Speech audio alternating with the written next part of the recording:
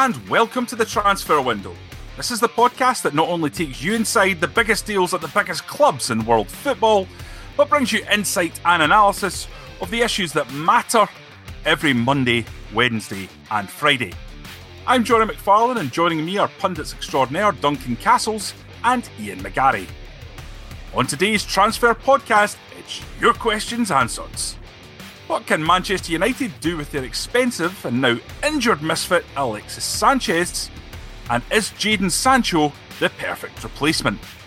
Can Newcastle United hold on to their fans' messiah Rafa Benitez? And after their crushing defeat by Ajax, who are Real Madrid most likely to turn to as their new boss? Okay, well, let's get started. First of all, want to say a big thank you to the Transfer Window listeners who went onto iTunes and added another 50-odd reviews to our tally. That's been really helpful. But to those of you who still haven't done it, we just want to make another quick plea just to get on there and give us some 5-star reviews, Ian. People, we know thousands of you love us and you know that we love you. This would be a very, very lonely place without our listeners, and we want to increase that and make the podcast available to more and more people, more and more football fans like yourselves who enjoy the kind of debate which is intelligent, insightful and analytical.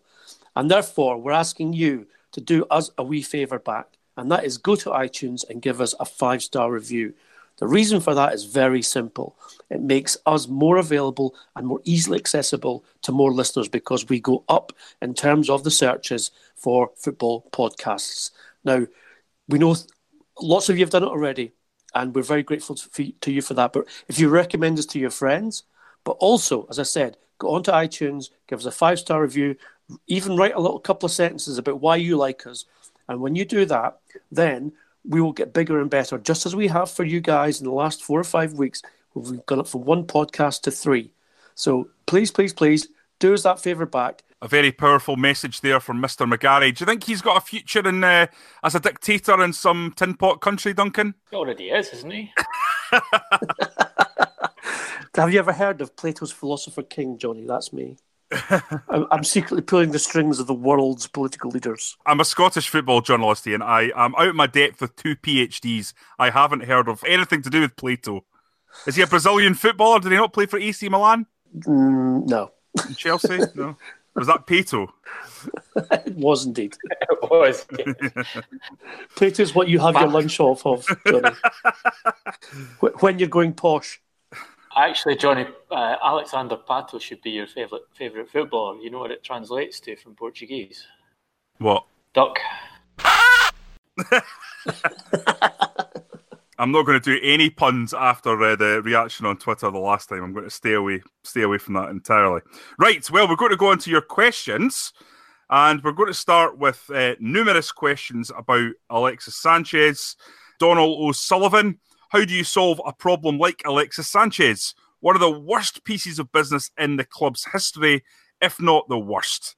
I'd struggle to see China paying his wages, says Donald. I think he's right. It's a big problem for Manchester United, mostly because of the internal problems that it's caused within the club. It's a subject of discussion amongst the other players, how much Alexis Sanchez is being paid. Relative to his contribution for the team, relative to his behaviour in the camp, something that Ian revealed months ago on the Transfer Window podcast, the kind of the bad attitude he had and the demands he was making his teammates and his unpopularity amongst the squad. It's obviously, as we pointed out last week, it's having a big effect on their ability to keep David De Gea at the club, in that De Gea is asking for wages on the same level as Sanchez as a condition to remain there. Ed Woodward has informed his representatives that he will not pay those wages. He will not make the mistake he made with Alexis Sanchez again, and therefore they're at risk of losing their best player because of him. The kind of simple approach would be to say, okay, well, let's get rid. He's clearly not working for the team. We're paying him too much money. we'll have to shift them out.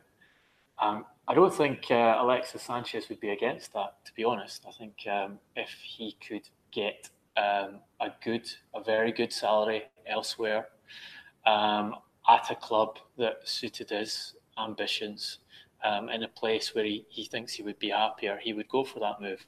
I think the problem is finding the club. The level of salary he's on is so high, you have completely restricted the options if you're going to do it in a straightforward take his contract over and pay it fashion. I think there might be an option for Manchester United if they're prepared to subsidise his wages. And this is something they've done before. They did it with Wayne Rooney. I believe they've done it with other players.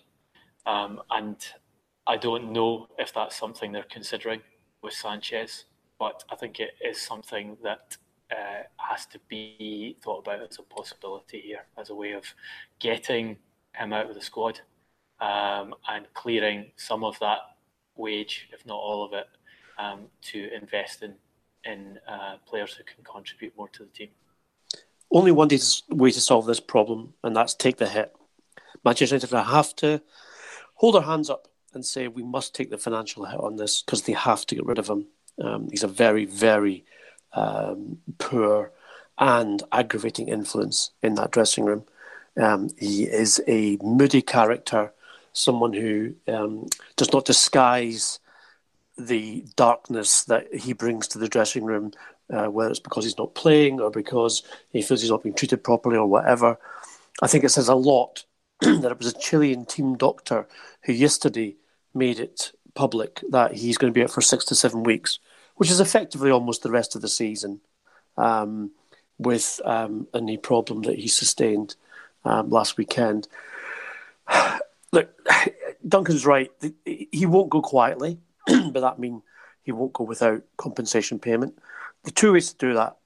One, they subsidise wages elsewhere at another club, which, as Duncan said, has been done before. It's done famously by Chelsea with Juan Sebastian Veron, who won more titles while still being paid by Chelsea than he did when he was at Chelsea for that one fateful year.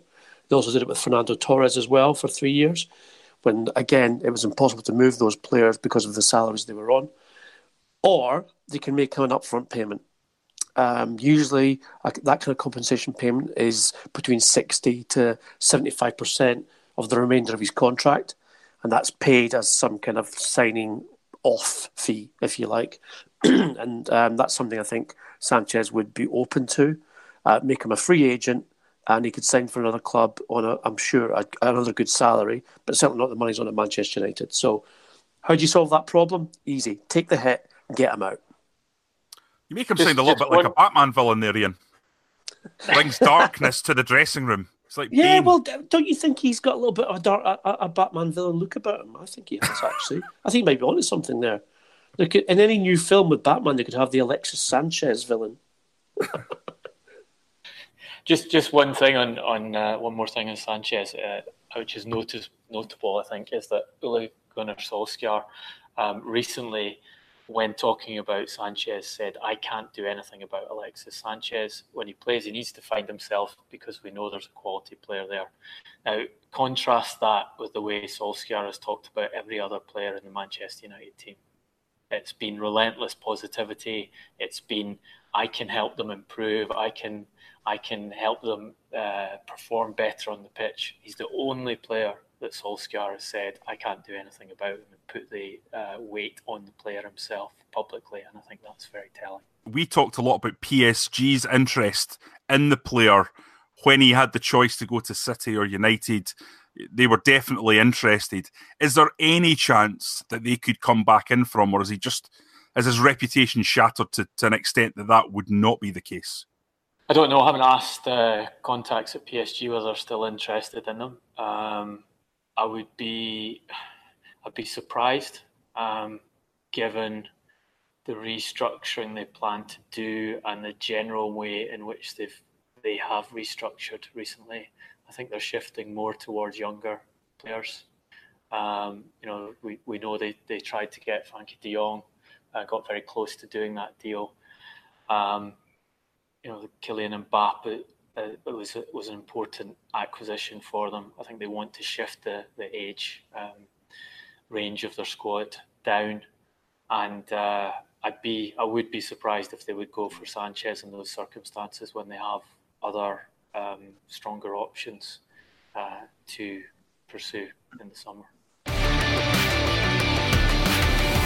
Well, one player that Manchester United might be looking at as a replacement for Alexis Sanchez is Jadon Sancho from Dortmund.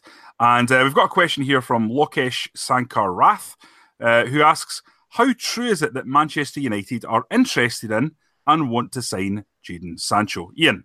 I think, along with probably about 5 or 6 other major clubs in the world, Manchester United are interested in Jadon Sancho. What I'd say is that I've been very surprised by how quickly his value has escalated. I've heard from agents who are dealing with clubs' interest in Sancho, and speaking to Borussia Dortmund, and Dortmund are quoting 100 million euros and above for a player who has effectively not achieved that much. I mean, Dortmund have lost, I think, 6 of the last 7 games. They're now ahead of Bayern Munich by a whisker, and therefore what seemed to be a title trot to the end has become a bit of a battle. Losing to Spurs in the Champions League may help or not. I'm not sure. The manner in which they lost could further dent their confidence. And even Lucien Favre, the coach, said prior to that game that he's still young. He's 18. Sometimes with players that way, their season goes down, their season goes up. He needs to find more consistency. So I think 100 million plus for a player who needs to find consistency is way too much of a risk. I think with Manchester United at the moment, they have very good options on those wide areas. With obviously Martial signed a new contract, Rashford can play either side, signed a new contract. Jesse Lingard can play either side. And then, of course, you've got players who've been playing there, like Juan Mata as well. So I think at the price for Manchester United, Sancho might be just, I think, too expensive, to be quite honest. And also, I said this before on the podcast a few weeks ago, I believe that he'd be better served by spending another year in the Bundesliga and proving himself, and therefore having a full choice and range of clubs to go to. His value in England is obviously exaggerated by the fact that he would be a homegrown player, so therefore he would fit into the necessary requirements for the 25-man squad when named. So for me, I don't think Manchester United and Sancho is an obvious fit. Duncan, do you think there's maybe a club out there that's more suited? Well, they need a right winger. They've needed one for a long time. As you say, he's homegrown, he's English. So that is a huge attraction. He's very young, which is obviously extremely attractive to Ed Woodward, who wants to be buying players who he sees being at the club for a long period of time. But at that price, Duncan, that's what I mean. You know with Sancho that he's buyable. Dortmund will sell at that price, and I think, as we discussed in the podcast, the price of young talents has gone, up at an exponential rate. So clubs are now thinking we do have to seriously consider spending that amount of money to get a player. And when you add the English premium in, it's probably realistic as a price for Manchester United. What I would say is that there's one factor that's against him for Manchester United, and that's his social media following. He's only on 116,000 followers on Twitter, and that won't go down well with the Old Trafford hierarchy when it comes to assessing his commercial value. So as Jose Mourinho was saying, Ivan Rakitic through the week after the Classico, he probably needs to concentrate a little on his social media game to get that biggest of big moves. Sense just a hint of sarcasm from Jose there about one French central midfielder. Really? You think that's what he was referring to? Oh, I have no idea.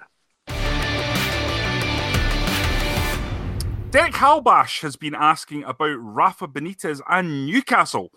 Here's his tweet. He says, considering how he has handled his club's ownership drama and broken transfer policy and is possibly going to keep Newcastle in the Premier League for next season, has Rafa Benitez done enough at Newcastle to get another managerial gig at a big club? Duncan?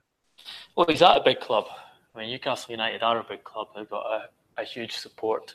They have the potential to be a top Premier League club if they get their ownership sorted out. Obviously, that's a big if.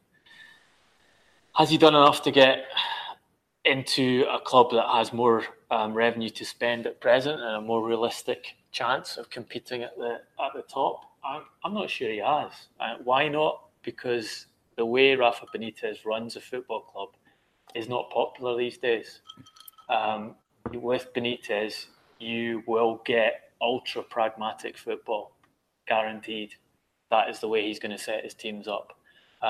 He's always done that, whatever the resources he's had available to him, whatever the attacking quality of the players he's had available to him. So then you say, which of the big clubs would be interested in hiring someone like him on a level playing field when they've got a good choice, when they're, maybe as an emergency appointment, in the kind of circumstances in which Chelsea hired him previously. But I don't see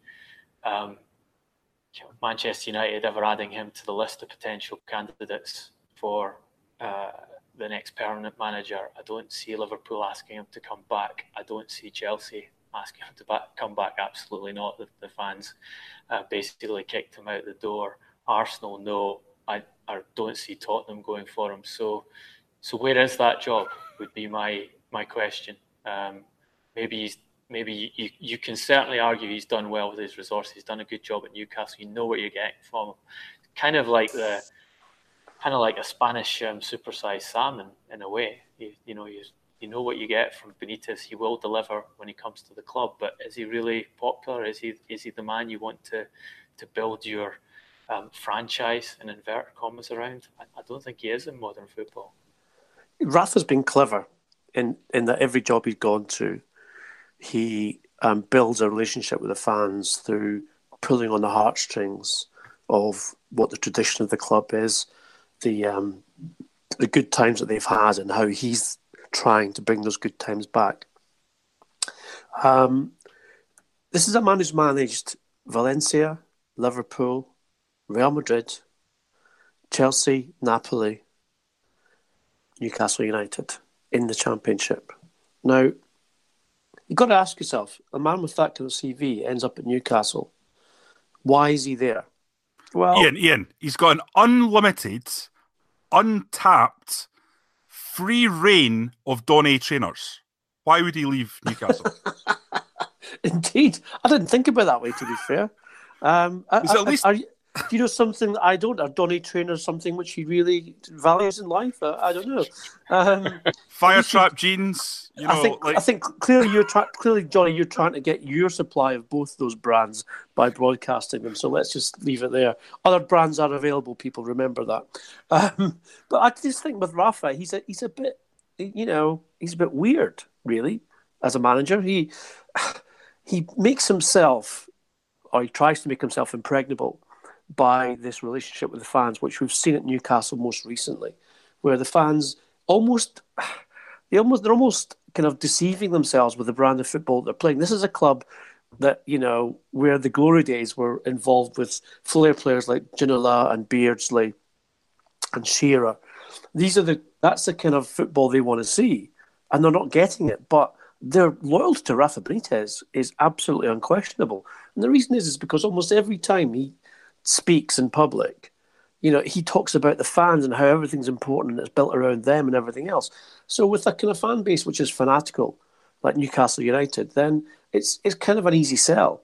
I think it's a much harder sell to take him to another Premier League club where it's, let's say, mid-table, because Newcastle haven't been mid-table even for the last few years, whereby the fans will be less easy to ingratiate with Rafa, given the fact that he has had so many clubs. I mean, look, out of the blue, maybe if Celtic decide not to employ Neil Lennon, maybe Celtic's his next club. I don't think Celtic would like his football either, to be honest. No, that's true, but the fans would go for the whole, tug on the heartstrings, that's for sure. We've got another question from Brett Ramirez. He's asking about Real Madrid's next manager, and it's pretty pertinent given they were absolutely stuffed last night at the Bernabeu by Ajax. Duncan, is it going to be your man, Jose Mourinho? Well, they tried to hire Jose Mourinho after sacking Lopetegui. They invited him to come back, leave the troubles of Manchester United and sort out the dressing room, essentially is what Florentino Perez wants. He feels like the dressing room has become too powerful and needs a strong figure back in charge of it to make them competitive in Spain, and as we saw last night, make them competitive in Europe again. I think it's a possibility that Mourinho will take the job, but he certainly has reservations about going back there. Mourinho left the club because he wanted to leave Real Madrid. Florentino Perez tried to keep him that summer, that he elected to join Chelsea, but Mourinho had enough of the internal politics in Madrid, the media in Madrid, the difficulties of managing that dressing room, and chose to go elsewhere, wanted to be back in English football, wanted to live in London again.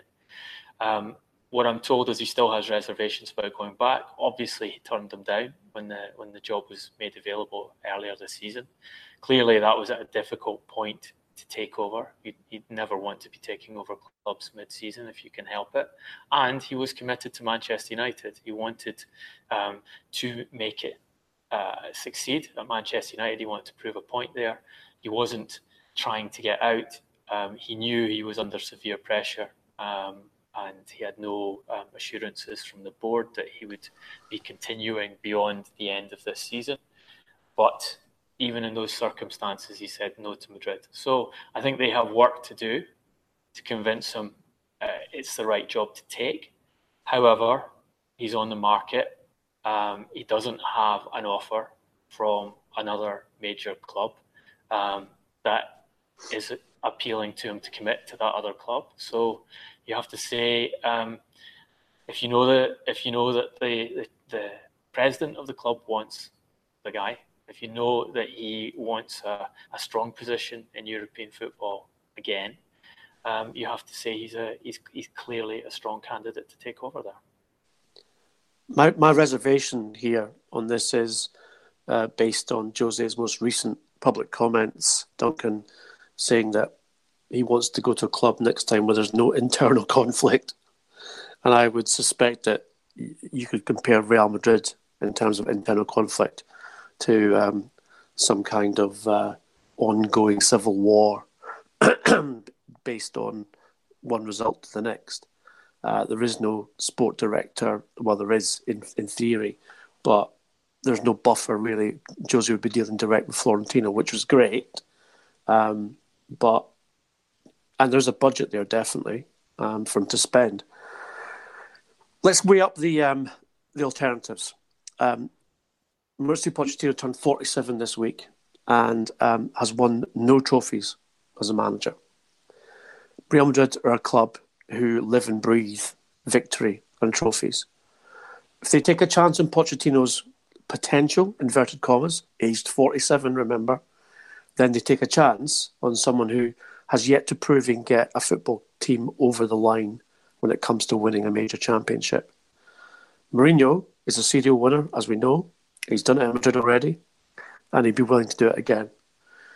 What is possible, however, is the very likely resignation of Massimiliano Allegri at Juventus, who, like Mourinho, is a serial winner, although he's yet to win the Champions League, has been learning Spanish with a view to the possibility of a move there.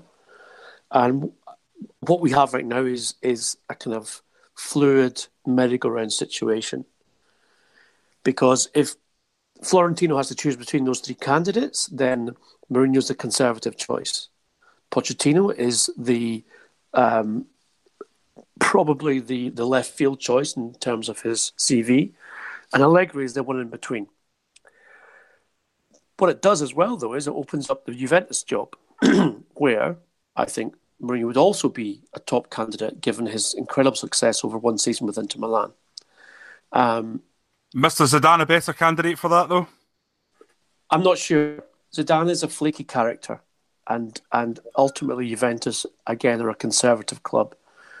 Despite Zidane's strong association with Juve, I don't see him being the obvious replacement for Allegri. With Mourinho, I think, being someone who has done it in Serie A and won the Champions League with Internazionale. And I think the probable course of events will be that Mourinho will go to Italy and Allegri to Spain, which leaves Pochettino somewhat out in the cold with regards to what he might do. I think Zidane definitely wants a Juventus job. That's his preference. Anything you hear about English clubs, if he's given the option between Juventus and any of the English clubs, he'll choose Juventus. Mourinho, you would think, would be a good fit to Juventus because of his track record in Serie A, but he's actually not a good fit to Juventus because of his track record in Serie A. He went up head-to-head with Juventus, beat them at Inter. He's extremely unpopular with the Juventus supporters. I think there's a degree of tension with the Juventus hierarchy, so it would be a bit like Liverpool inviting him in to replace Jurgen Klopp when they eventually get rid of him. Now, that would be an interesting appointment. But just remember, he was interviewed for that job before Rafa Benitez was in 2004. Yes, I think at that stage, he would have been the ideal fit for Liverpool. I think the Liverpool support would love a manager of that character and the way he holds himself. But there's been a lot of rough water under the bridge since then. So I don't ever see Jose Mourinho at Anfield. I think tsunamis were probably more accurate term rather than rough water under the bridge. Yes, indeed. Well, let's just say Ajax last night, absolutely sensational performance. Someone was pointing out today that Ajax total revenue last season was less than West Bromwich Albion's TV income from last season, and they produced a team and a footballing performance of that standard at the Bernabeu. I had a message from a contact at Ajax after the game, and we'd been discussing the VAR decision in the first leg after Ajax had gone ahead and had that ridiculous decision of offside interfering with play, having the goal chopped off and then losing 2-1. And we're saying I'd said to him, I hope justice was done in the second leg, and texted me back after the game and he said justice was done, and it was. And I think also mentioning VAR there, just another mess from VAR with 4 minutes, Duncan. Was it 4 minutes? 4 minutes, unbelievable. 4 minutes to decide whether the ball crossed the line or not. And this is the key thing for me, the linesman was closer to the incident, had a better angle, a better view of what happened than any of the cameras the VAR operatives were trying to use, and said the ball was in play. Yet they go over it again and again and again. I think they got the decision right. I think because the ball was in the air and the whole of the ball hadn't crossed the line, I think they got it right. But if it takes 4 minutes, as you say, to make the decision, it's clearly not a clear and obvious error. Therefore, just let's go on with it. We don't need this interruption in football over minor things. A lot of people talking about Dusan Taric's performance, and maybe it's worth looking at his transfer from Southampton. It was big money for Ajax. I think it was in the region of about 12 million euros. But he performed at the highest level last night. Is he the kind of player that clubs have perhaps missed out on signing? The bigger clubs, given his performance? He was very good in the first leg as well. Interestingly, I wrote a story it's about a year and a half ago now that Liverpool were seriously looking at Dusan Tadic as a replacement for Coutinho, were they to sell him not in last summer's window, but obviously the summer transfer window before, which was kind of scoffed at by Liverpool supporters. I think you can see from the way he's been playing at Ajax why Liverpool were looking at Tadic as that kind of player, because he would have been a good value purchase for someone like Liverpool to sign, with the ability to come into the game and add creativity in a number of positions. And he's exactly, if you think about it, he's exactly the kind of player they're missing at the moment in the midfield. The guy who's able to make that difference with his creativity in the midfield or the second line of attack when they're come up with difficult defensive situations, which are perhaps going to cost them the Premier League title. Okay, well, it's time for the donkeys now. Cue excitement. Today's donkey is the Failing Grayling Awards for survival despite obvious incompetence, a reference to Chris Grayling and his recent debacles. So, without further ado, Ian, who are the nominees? That's me just opening the golden envelope.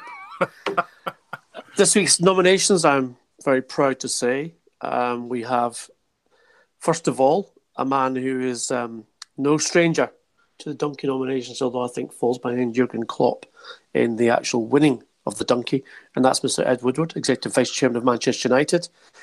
A man who's presided over 5 years now, and several managers, and around £500 million of expenditure, but still has yet to win, in the name of Manchester United, a Premier League title. So someone who I think is quite close to failing Grayling in terms of the collapse from one thing to another. The second is a favourite of mine, I have to say, and I think a favourite of the transfer window all in, Mr. Tim Sherwood, a man who has certainly convinced himself that his talent is greater than anyone else believes it is. He has failed in many positions, much like our beloved Chris Grayling. As a player, lateral in his career, obviously he won the Premier League title, so we'll give him that. Certainly as a manager and a coach, and even as a director of football at a club like Swindon Town. So we've got to give him the honourable mention and indeed the nomination. I think the most interesting one, however, and I'm going to leave Duncan to give the full CV of the incredibly well-travelled striker Lucas Piazon, signed by Chelsea in the academy, a man, he was a boy, who has played more clubs than Chaz and Dave tribute bands, and yet still has yet to register any kind of significant impact. Duncan, over to you to present the award. Well, Lucas Piazon signed in 2011 for a transfer fee that could rise to £10 million, which is a very significant sum at the time, and named as a kind of future Kaká that Chelsea had beaten all the competition to acquire. He's played 3 games for Chelsea, although he's still employed by them 8 years later. He's played for Malaga, he's played for Vitesse, he's played for Eintracht Frankfurt, he's played for Reading, he's played for Fulham, and he's played for Chievo. Not with any great success anywhere. He is the highlight of his Chelsea career was coming on in an 8-0 victory and missing a penalty. But I think he doesn't quite get the Failing Grayling Award. I think in this esteemed company, even with Ed Woodward in the list of nominations, I have to give it to Tim Sherwood for failure as a manager, failure as a coach, failure as a director of football, and I think most people who listen to him as a pundit would say he's been a great failure there too. So he gets the donkey this week, Tim Sherwood. Highly deserving recipient, I would say. I would say so too. Well, we're going to wrap this up here. It's been an interesting week. We've had Hot Take McGarry tell us that Zinedine Zidane is flaky, that Alexis Sanchez brings darkness to the Manchester United dressing room, and that Rafa Benitez is weird. Where else will you get such powerful punditry? Tim Sherwood. Or not. Okay, it's time to wrap this particular transfer window up, but fear not, we'll be back on Friday to fulfil all your podcasting needs. To continue the debate, we are all on Twitter. You can get us at Transfer Podcast. If you want to speak to us individually, I'm at Johnny R. McFarlane. Ian is at Garbo SG and Duncan is at Duncan Castles. If you like the podcast, and we know thousands of you do, give something back by popping onto iTunes and giving us a 5-star review. Until Friday, thanks for listening.